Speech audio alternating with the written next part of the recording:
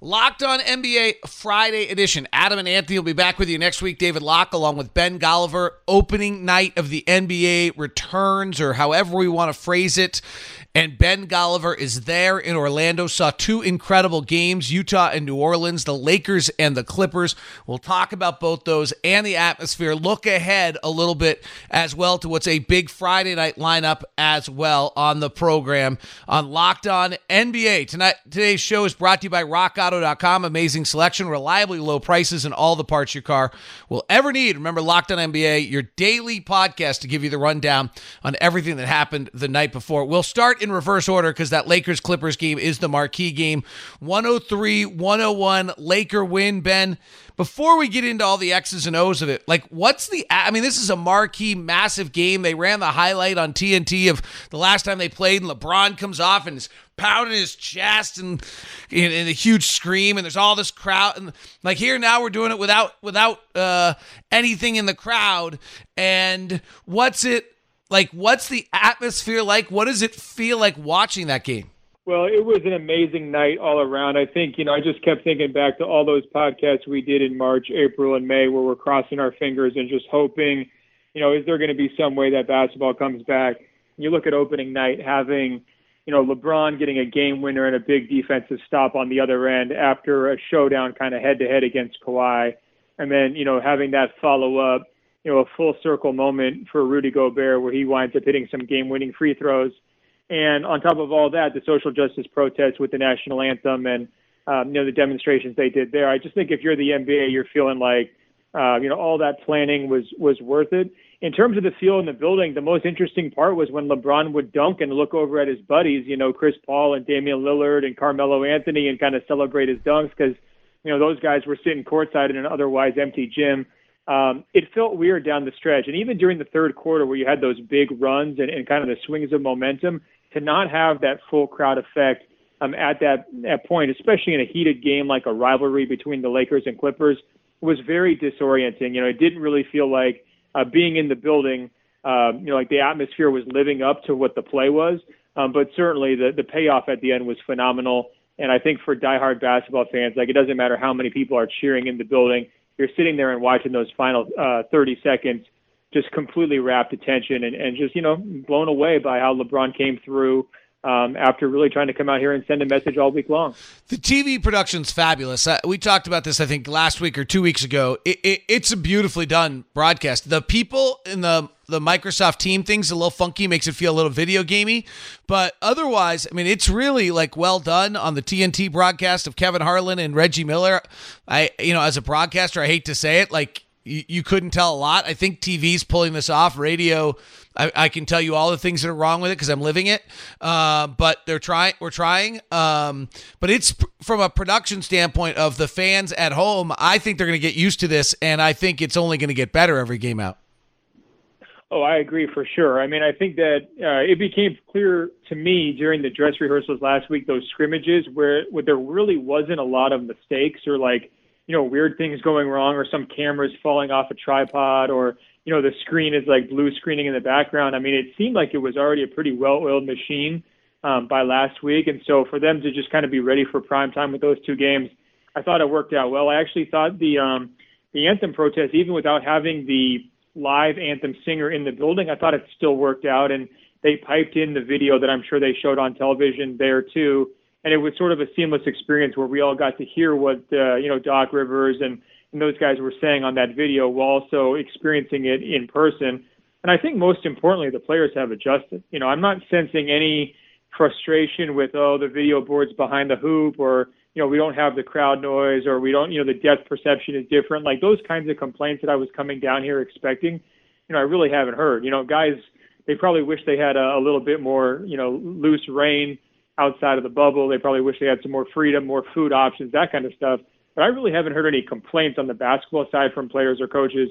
And to me, that's the most important thing, right? Because that's what we're down here to do is to play the game. Everybody seems on that page right now. I talked to somebody in the bubble yesterday, the best line I've heard yet. They said Disney used to create the greatest place on earth. Now they've created the safest place on earth. Well, it does feel very safe. And I should have said that right off the top. If you're talking about the dream start for the NBA, having 0 positive tests over the course of 2 weeks when you've got, more than 1,000 people living down here. It's phenomenal.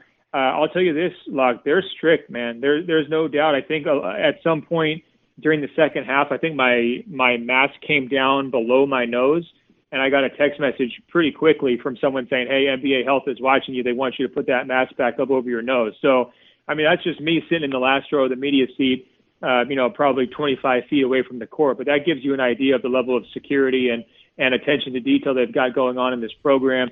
You're seeing it for guys if they miss their test, like a Porzingis, they have to sit out a game. You're seeing it for the punishment of Lou Williams, for his strip club incident, being pretty harsh, 10-day quarantine. They're not messing around down here. They're not getting no positive test results by accident. This is all purposeful stuff. And again, you compare it to what baseball is doing right now or what football is going through with their positive tests. It does feel, very safe and very comforting down here. What the anthem protest played well on Twitter, at least from what, I saw various people tweeting it's very powerful and feelings like that. What did it feel like in the building? It was the moment that stood out to me was Michelle Roberts sitting courtside with her mask on, having been down here for multiple weeks with the players and going through all those negotiations to get this stuff hammered out with the league. And that was not an easy process. They were engaged in meetings for more than a month on all this stuff. And to see it from her perspective, because I was basically right over her shoulder. And after they finished, she led the cheer. She started clapping very loudly, and other people joined in, and the players kind of responded by cheering as well. I just thought that was a special moment. Goosebumps. I'm not going to really forget that. She's worked really hard on behalf of these players for years, and I'm sure she was incredibly proud of that moment. And in fact, I think she said so on Twitter a little bit later in the statement. We kind of knew it was coming, so it wasn't a huge surprise in terms of when they did it, but everybody was involved. I didn't think there was any sideshow, sidetracking. And I will say this, after Kaepernick having done this years and years ago, it didn't feel that radical, and I think that a lot of the backlash that took place in 2016 is just not going to be there this time around. And, we may hear some politicians weigh in on it tomorrow morning. I mean, that's definitely possible. But in terms of the really polarizing conversation that we went through 4 years ago, I just think we're kind of in a different climate right now. I had a few fans that texted me or, through Twitter or Facebook told me they'll never watch another game. And that sucks for them because they missed a hell of a good game. So, Yeah, and don't you think the players feel the same way too? Right. I mean, I'm not going to make that kind of a value judgment. No, I'm being I'm being tongue in cheek. Yeah. I actually said the opposite on my podcast. In all fairness, if somebody really, one person said on my podcast they've been a Jazz season ticket holder for 20 years and they'll never watch again. If that's true, if they're really just saying that, not grandstanding, I admire that. Like, I don't agree with it. I don't see it the same way they do, but if they're willing to take something that was that important to them for 20 years and in their commitment to the flag and the national anthem is so great that they're willing to do that, I admire that just as much as I admire the person willing to take the stand by taking a knee. So I'm one who believes in conviction, and if you have true conviction and it's not just grandstanding, I won't necessarily agree with you, but I'll have admiration on both sides. I was just actually kind of being sarcastic and playing a little bit. No, I get you completely. And I also think that I have admiration for businesses who are willing to say, we understand that something that we do could turn a percentage of our fan base off, but we believe it's the right thing to do, so that's what we're going to do. And it's taken the NBA a while to get there on this particular issue, right? And there's been some other issues. You look at LGBTQ. I think the NBA was a real leader on that before it was kind of the popular and conventional wisdom to, go to pride parades and those kinds of things. But on this one, the NBA was playing catch up. And let's just be honest, to Colin Kaepernick, and for them to kind of come out and say, hey, this is where we stand now. If there are people who get turned off because of it, well, that's going to be the cost of us doing the business, the way that we want to do it. And I have respect for those principles too. My memory might be slightly wrong on this, and I probably should double check it. I get nervous. I've gotten too old for some of these things. My memory is Mahmoud Abdul-Rauf did not stand for a national anthem in Salt Lake City, and we went back afterwards and did an interview with him about it, and he backed off of it. Formerly Chris Jackson, who changed his name to Mahmoud Abdul-Rauf, who played for the Denver Nuggets. I'll have to go back and look at that. I have a memory of this issue, covering this issue, and then he really backed off. Oh, I had this, I had that, but he had truly, because of his faith and how he felt, and on some of these same issues, decided not to do it, and then it didn't hold. We'll get on to the court next because we actually have basketball to talk about on the court, and that's really cool. Like, really, really cool that we have basketball to talk about. That makes me super happy. We'll do that with Ben Golliver. He's of the Washington Post. You can follow him at Ben Golliver. And more importantly, you can get his newsletter every week from Inside the Bubble. He's doing amazing work. He's world famous now. So, you know, he's like CNN. My wife's like, oh, look, Ben Golliver on CNN. Like, he's a rock star. Today's show is brought to you by RockAuto.com. Whether you're a do-it-yourselfer or a professional, Rock Auto is going to treat you the exact same way. Why spend up to twice as much on the same parts? You take advantage of Rock Auto's old school expanded catalog for you. You can shop for auto and body parts from hundreds of manufacturers, not just like the singular items you see in the brick and mortar store. When you go into those chain stores, you end up dealing with their pricing, what they have available. But at rockauto.com, you have the massive easily navigatable catalogs for everything you need. RockAuto.com. You'll see all the parts available for your car or truck. Make sure you write Locked On in their How Did You Hear About Us box so that they know who sent you. Amazing selection, reliably low prices, all the parts your car will ever need. RockAuto.com. All right, Clippers-Lakers. It was their fourth meeting. It's supposed to be the Western Conference Finals. Did you see anything that gives you a feeling that one side has got an edge on the other, that there's any reason to believe that this is not the Western Conference Finals? What'd you see? No, this is the Western Conference Finals. I mean, I've been on that pretty much all season long. I'm sticking with that. I do think the most important thing about take away from this game is just the number of key pieces who weren't there for the Clippers. You know, you look at their closing lineup and they're missing two or three of the guys they probably want to have out there, and they're going to expect to get those guys back. Whereas, you know, with some of the Lakers pieces like Avery Bradley, for example, they're not getting him back. So, you know, it was a hard-fought game. I thought the Clippers were going to run away with it there early in the second half. You know, I thought it was a rare case where Kawhi seemingly had a game in his control and let it go completely. You know, his decision-making on their last offensive possession where he gets a half step on LeBron, but, you know, doesn't keep going to the basket, doesn't get himself into one of his pull-ups, and just kind of freezes in the moment and is looking for a bailout pass to Paul George, I think was uncharacteristic of Kawhi as well. So as much as I think, you know, LeBron came up big late, I do think that we should look at the other side of that coin and say, well, you know, Kawhi Leonard's a guy who's had a great reputation for closing games, especially in playoff games. You know, last year down the stretch, this was one that really got away from him to me. I mean, it seemed like he was, you know, coming out and winning this one cleanly, you know, through the first half especially, and then, you know, things just kind of fell apart for the Clippers. I will say this. The Lakers' length is really incredible. Like, I'm watching back at the first minutes of the game, JaVale McGee, Anthony Davis, LeBron, Danny Green, and Kentavious Caldwell-Pope. I mean, they miss Avery Bradley, but they are huge. I mean, really, really huge. And I think it's a problem for the Clippers in that I think part of what the Clippers have done is tried to have this lineup which has Morris, George, Kawhi, Patrick Beverley, maybe Lou Williams, maybe Landry Shamet, where they can go small. I don't think they're going to be able to go small against the Lakers in the same manner. I think that they have a chance to go small and have it work, but if Anthony Davis plays like he played tonight, it's not going to work, right? I really do think he's the hinge player for this entire series. I don't know if you want to call him an X factor or just kind of that pivot point or whatever, but when he's stepping up and scoring like that and being as long as you're describing, that's what changes everything. Because I think a real attribute of the Clippers as well against most teams would be their length. Now, it's a little bit different. It's not the big, bulky length inside, but that perimeter length bothers a lot of people. They're forcing a lot of turnovers, clogging up passing lanes, closing out on shooters, doing all those kinds of things that are really helpful defensively.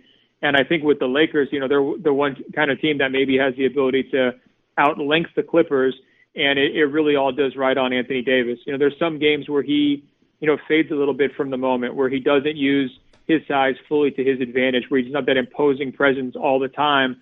And, that's when, to me, the Lakers look vulnerable. When he plays like that, they look really, really good. It is interesting. It's like Anthony Davis and Paul George both have had these incredible careers. They're both top 10 NBA players. And they both have, I feel like, this little lacking piece to their resume. They've both been coupled now with one of the top 5 players in the NBA. But they're the ones who might determine this more than anyone else. Both of them were brilliant today.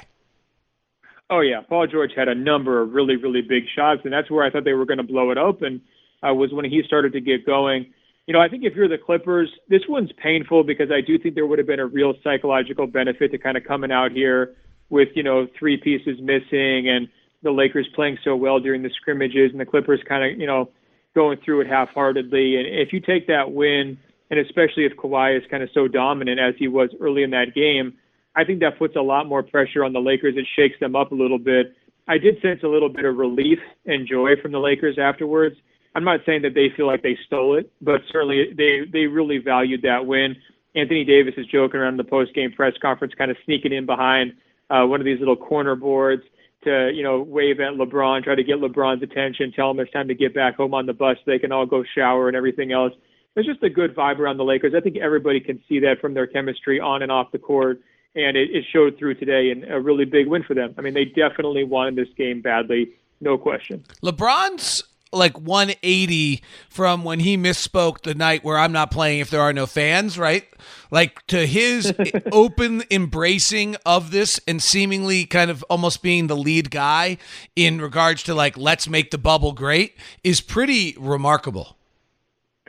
I think it's a great lesson for all of us, Locke. I mean, I've tried to take it to heart as well during the pandemic. There's a lot of things that we can't control in life. There's a lot of things that are just bigger than us, that are outside of our purview. And the only thing that we control is our response, right?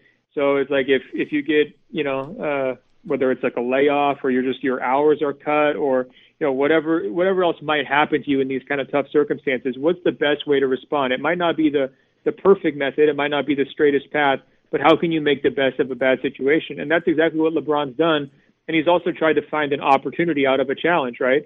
He's saying, look, if we come in here focused, if we have great teamwork, we're going to be able to outlast a lot of these teams that aren't used to this stuff. We can win this thing with our minds and our collective spirit.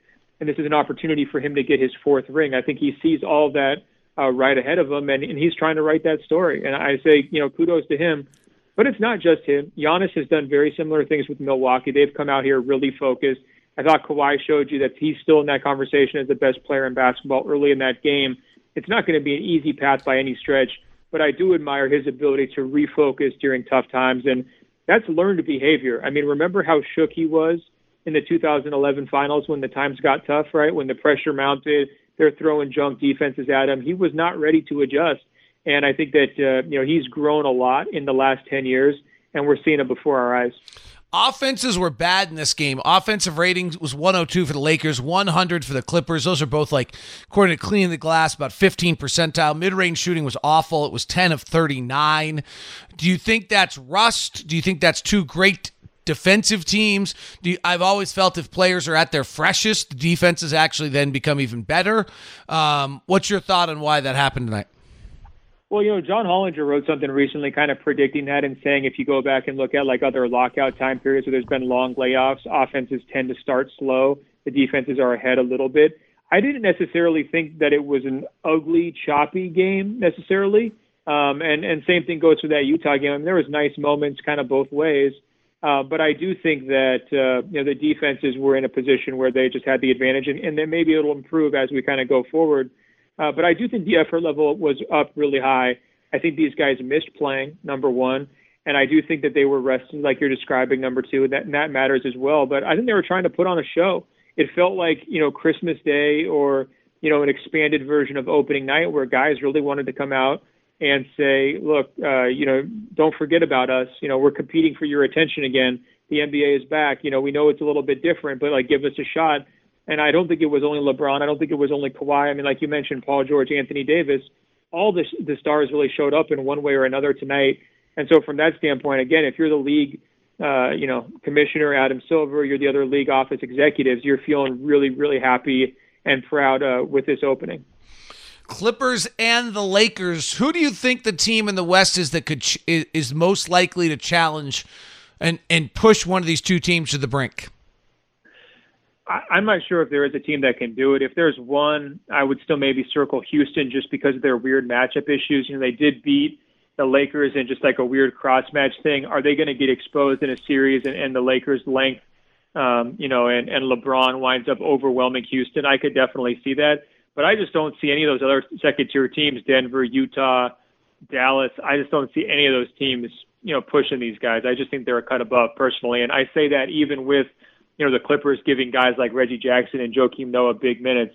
I think that they're not quite super teams, but they're close, and they're the cream of the crop. Do you feel differently? No, I think that's probably right. I think that there's interesting matchups inside 3 through 7, but I think I probably agree with you. If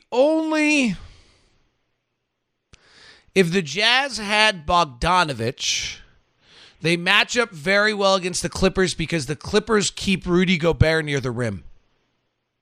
And so it turns Kawhi Leonard and Paul George into really very high mid-range usage guys, but the Jazz don't have enough offense, and the defense of Paul George and Kawhi Leonard and Patrick Beverley would take away all their scorers. So that's where they needed that fourth scorer in Bogdanovich to be able to have an impact. So I don't think so. Gobert's the only player who I think can cause the Clippers some problems in that regard.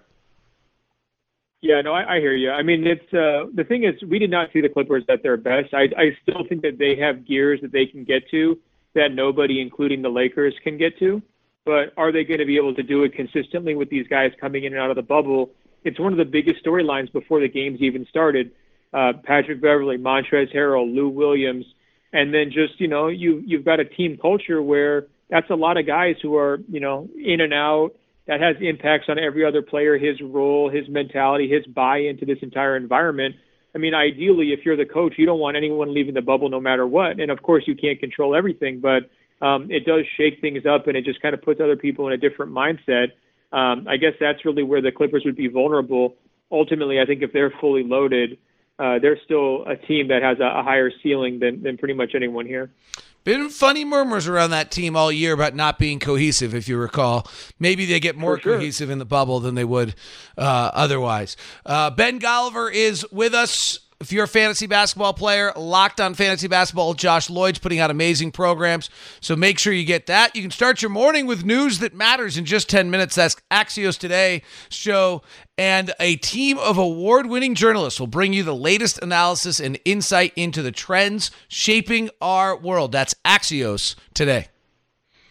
I mentioned Rudy Gobert a moment ago. It all started with Rudy Gobert testing positive. He got blamed for that, which you can decide now whether you think that's reasonable or not.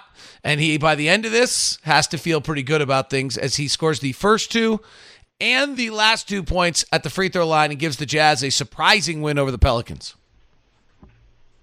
Well, I can exclusively report, Locke. I had a nice sit-down conversation with Rudy on Friday, and I told him you were missing him and the bubble experience and everything else, and he told me, quote, "I bet he is missing us right now." So there you go. He, I think, is in a nice place mentally. It's been a really tough, long 4 months. He was able to kind of lay out a lot of the things that he went through. He mentioned some of the abuse that he received from people online because of, the whole incident touching the microphones. He certainly seemed apologetic about it.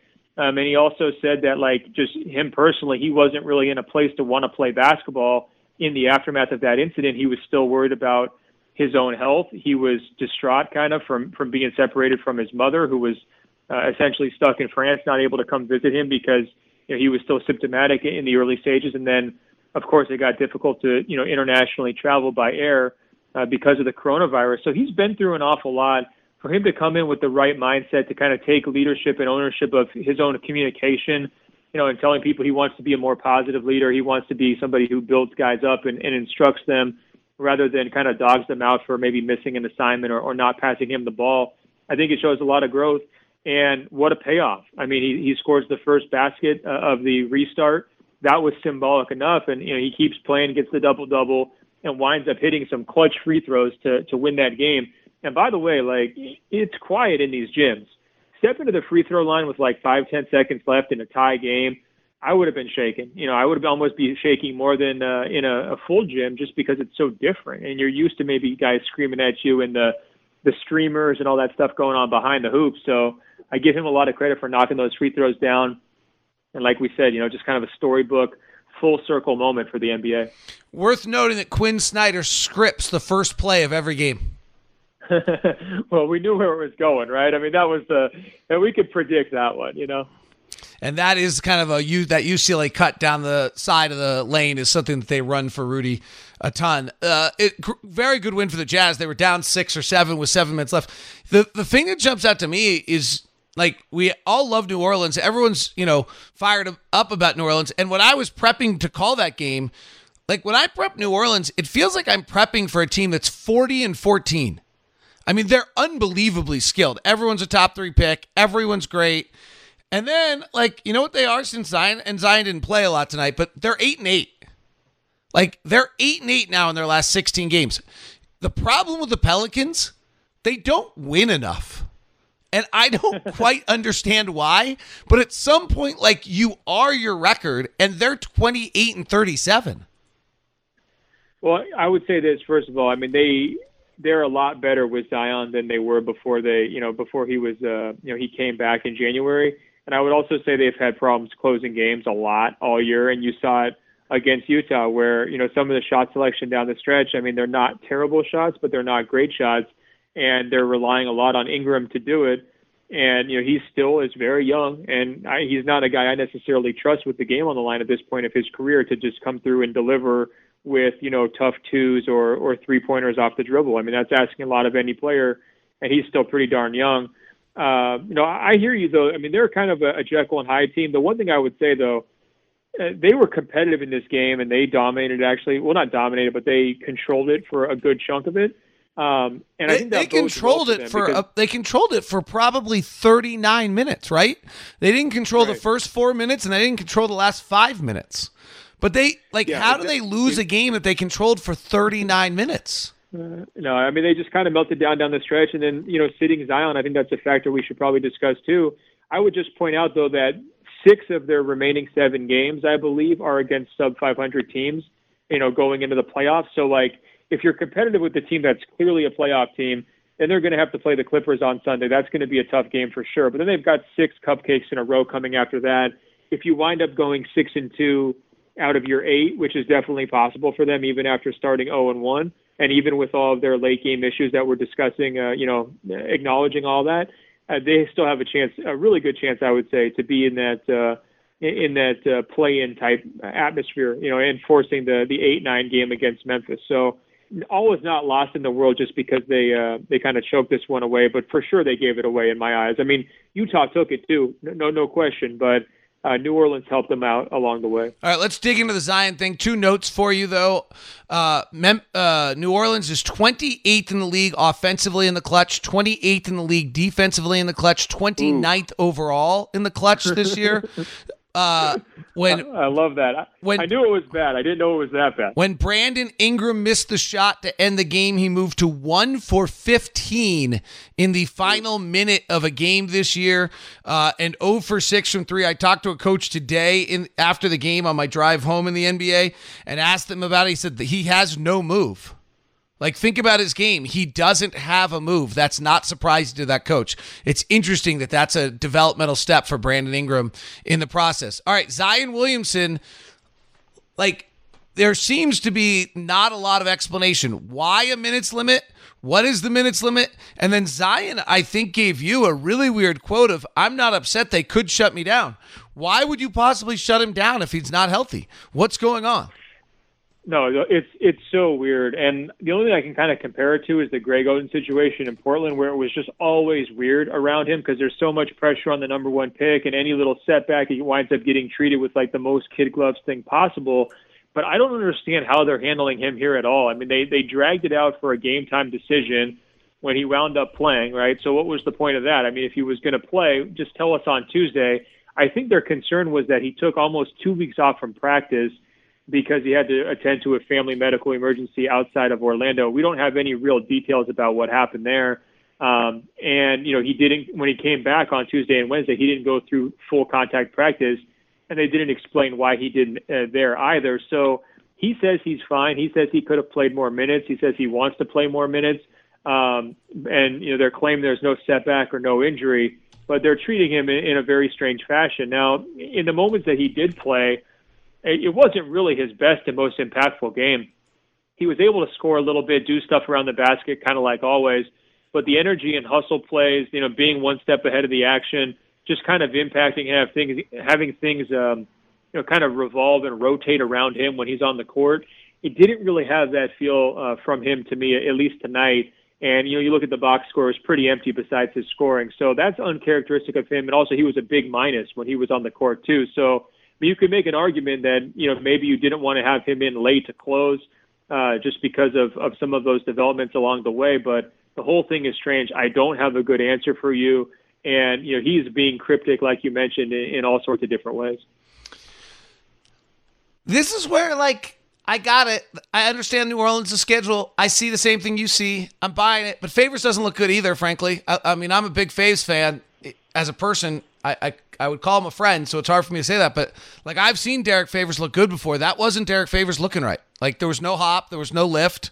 His feet were on the floor the whole game. He had one field goal on an offensive rebound follow. I don't know. If I'm Portland, I watch that. I'm pretty happy. Hey, Sacramento. Sacramento's the one who tweeted us the Jazz thank you. So, I got it. I understand how soft that schedule is. I find it hard to believe that they're going to go win 6 in a row or 6 of 7 when, there are 12 games below 500. Well, if they're going to do it, Zion's going to have to play more than 15 minutes, and he's going to have to play better than he played tonight. I would say it that way, but I do think that the door is open for those things to happen, and we'll have to just track how they handle his minutes. I mean, that to me is a big part of it. I think they get a lot of energy and confidence from having him on the court, even though he's not like that lead playmaking wing. I do think there's a certain direction to them. They just seem like they make more sense, and together they're a little bit more cohesive when he's out there kind of as their motor. And we'll see that tested. But, the teams they have to play, it's like Orlando and Washington. I mean, they got some really rough teams on their schedule, and they should be able to take care of those teams as well. But, I would feel more confident in making those kinds of predictions if we had a clear understanding of what's going on with Zion. And at this point, we just don't know. All right. 6 tomorrow. Which are you attending? I'm going to 2 games for each of the next 4 or 5 nights. So I'm going to Boston, Milwaukee tomorrow, followed by it's Houston and Dallas, I believe. Yep. The nightcap. So yeah, I'll be going to those 2. They have a nice little half an hour break. Usually they've built in between the 2 games here, so you can just hop from one gym to the next. It's basketball heaven. It's kind of ridiculous. So we'll see how long before I pass out. We'll see how many nights in a row I can go to 2 games before my head starts spinning. Yeah, the only thing I would tell you is I think part of your reporting is you haven't had to yet, but maybe you did in the scrimmages. The TV broadcast is incredible, right? And I'm not saying you should but to see it, right? That's part of what the NBA's done here that's so remarkable is that they've put together this TV broadcast that, I think you described it well. They turned it into a production movie set, right? Oh, it's a set. It is. And it paid off, man. It really works. The lights are awesome. The rail camera is really, really cool, where it kind of moves along with the action along the sideline. I think some of the robotic camera angles that they've used around the basket show you different angles as well. And the sound is great, too. I don't know exactly what it sounds like on TV, but I can just hear sort of the enhanced audio in the arena with the sneaker squeaks and all that stuff. And, look, if you love the sport, you're going to love this. And if you're kind of half and half, 50-50 on it, I think it's going to draw you in and pull you in a little bit closer. Anything you would share, bubble life, bubble world, bubble existence, before I let you go? The only thing I would say is, there was a real excitement around the bubble today. It felt like a game day, and obviously it was the first game day since March. But you know how everyone has their routines in the morning. Maybe people are going to get workouts in or whatever it might be. Just as I was walking around and doing stuff, you're seeing, guys, doing sprints out in the parking lot, doing jumping rope. They're just getting different exercise activities in, kind of in preparation to burn off a little excitement for before the night's games. And then you're seeing the referees playing a bunch of pickleball. That's kind of their new favorite thing to do. They got a real tournament going, organized by Scott Foster. So I just think that, it was a little bit of a dream scenario, idyllic scenario here. all these people who are down here confined, who love basketball. Basketball is their life, all feeling like, hey, 4 months paid off. And, people were just happy this morning, and trying to find ways to kind of kill the time before the big show tonight. Ben Golliver, thank you very much. Report from inside the bubble. Monday, Josh Lloyd will have the biggest stories from the local experts right here on Locked On NBA. And Josh Lloyd also has Locked On Fantasy Basketball for you with all the breakdowns on the games as well. So make sure you tell your smart device right now to play the most recent episode of podcast Locked On Fantasy Basketball.